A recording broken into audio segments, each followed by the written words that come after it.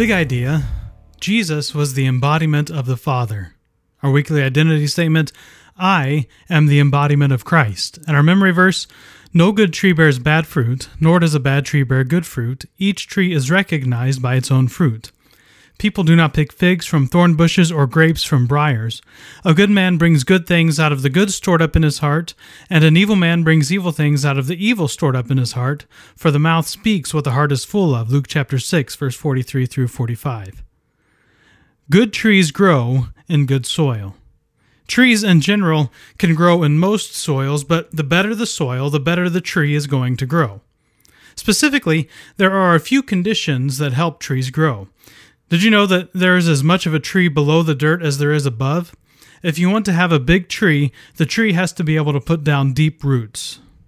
To be a good tree is to be like Christ. If we are full of good, what comes out of our lives will be good. So, if we're going to be good trees, it starts with the soil.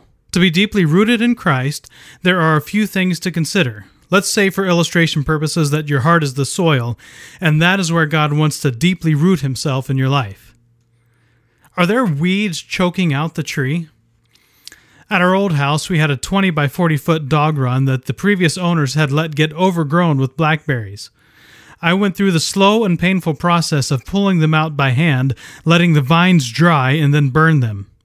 I eventually got the run cleared, and when I did, I discovered a little white oak tree growing beneath the blackberries. It was small with tiny leaves. It had probably never seen the light and was about 6 inches tall. I left it, and the next year it doubled in height, and again the next year. What lies do we continue to believe? Lies are a big problem in the soil of our heart. When you believe something, you believe it in your heart, not just your head. Your beliefs affect your actions. I think lies are the worst kinds of weed. Like blackberries and thistle, they keep coming back unless you get the whole root all the way out.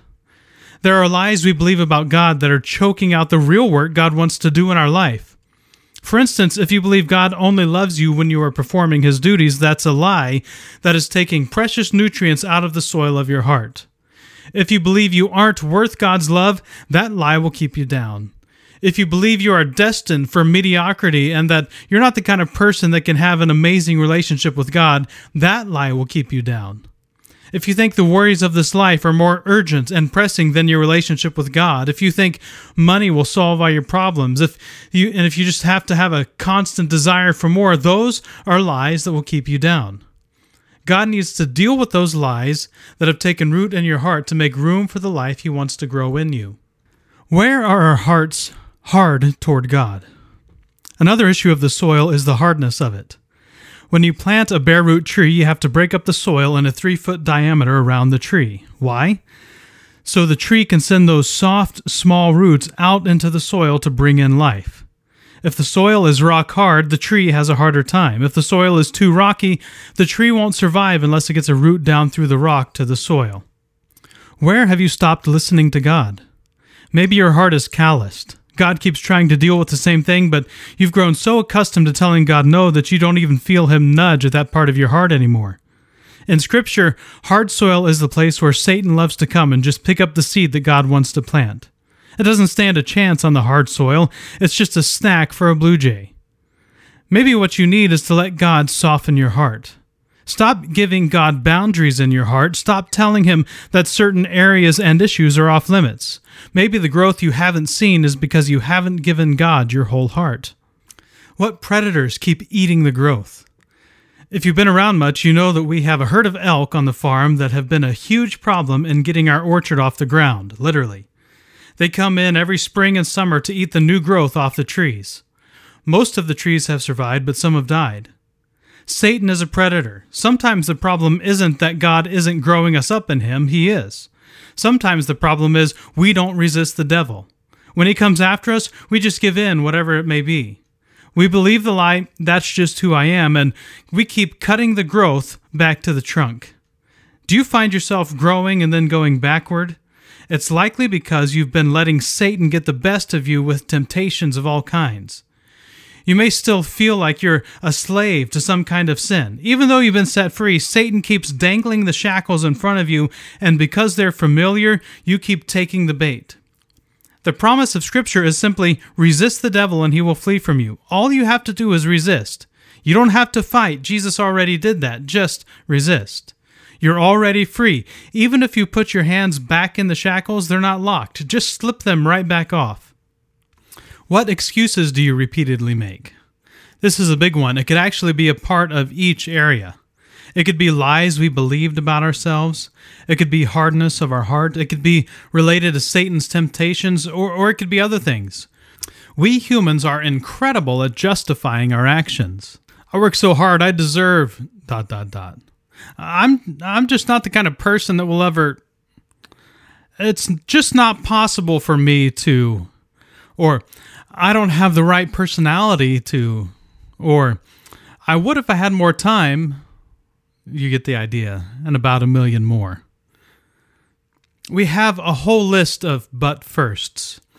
I'll do what you want, but first.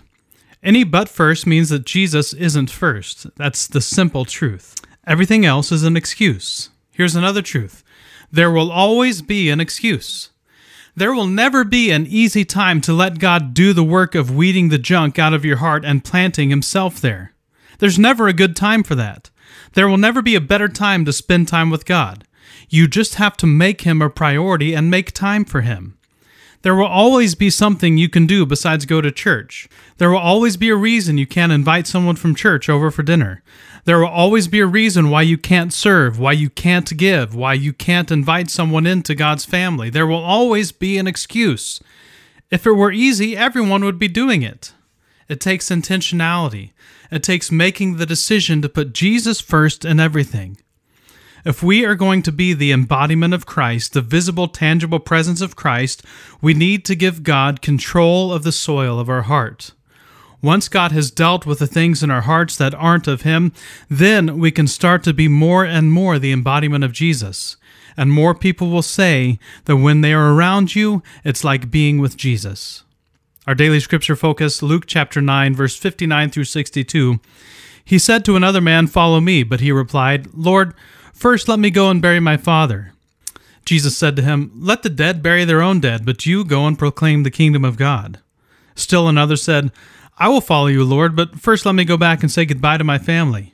Jesus replied, "No one who puts a hand to the plow and looks back is fit for service in the kingdom of God." You also might want to read Mark 4, 1 through 20. As we wrap up, I encourage you to take a few minutes to think and pray through a few things. First, conceptualize. Imagine giving God your heart. Imagine that He comes in and starts digging up the weeds.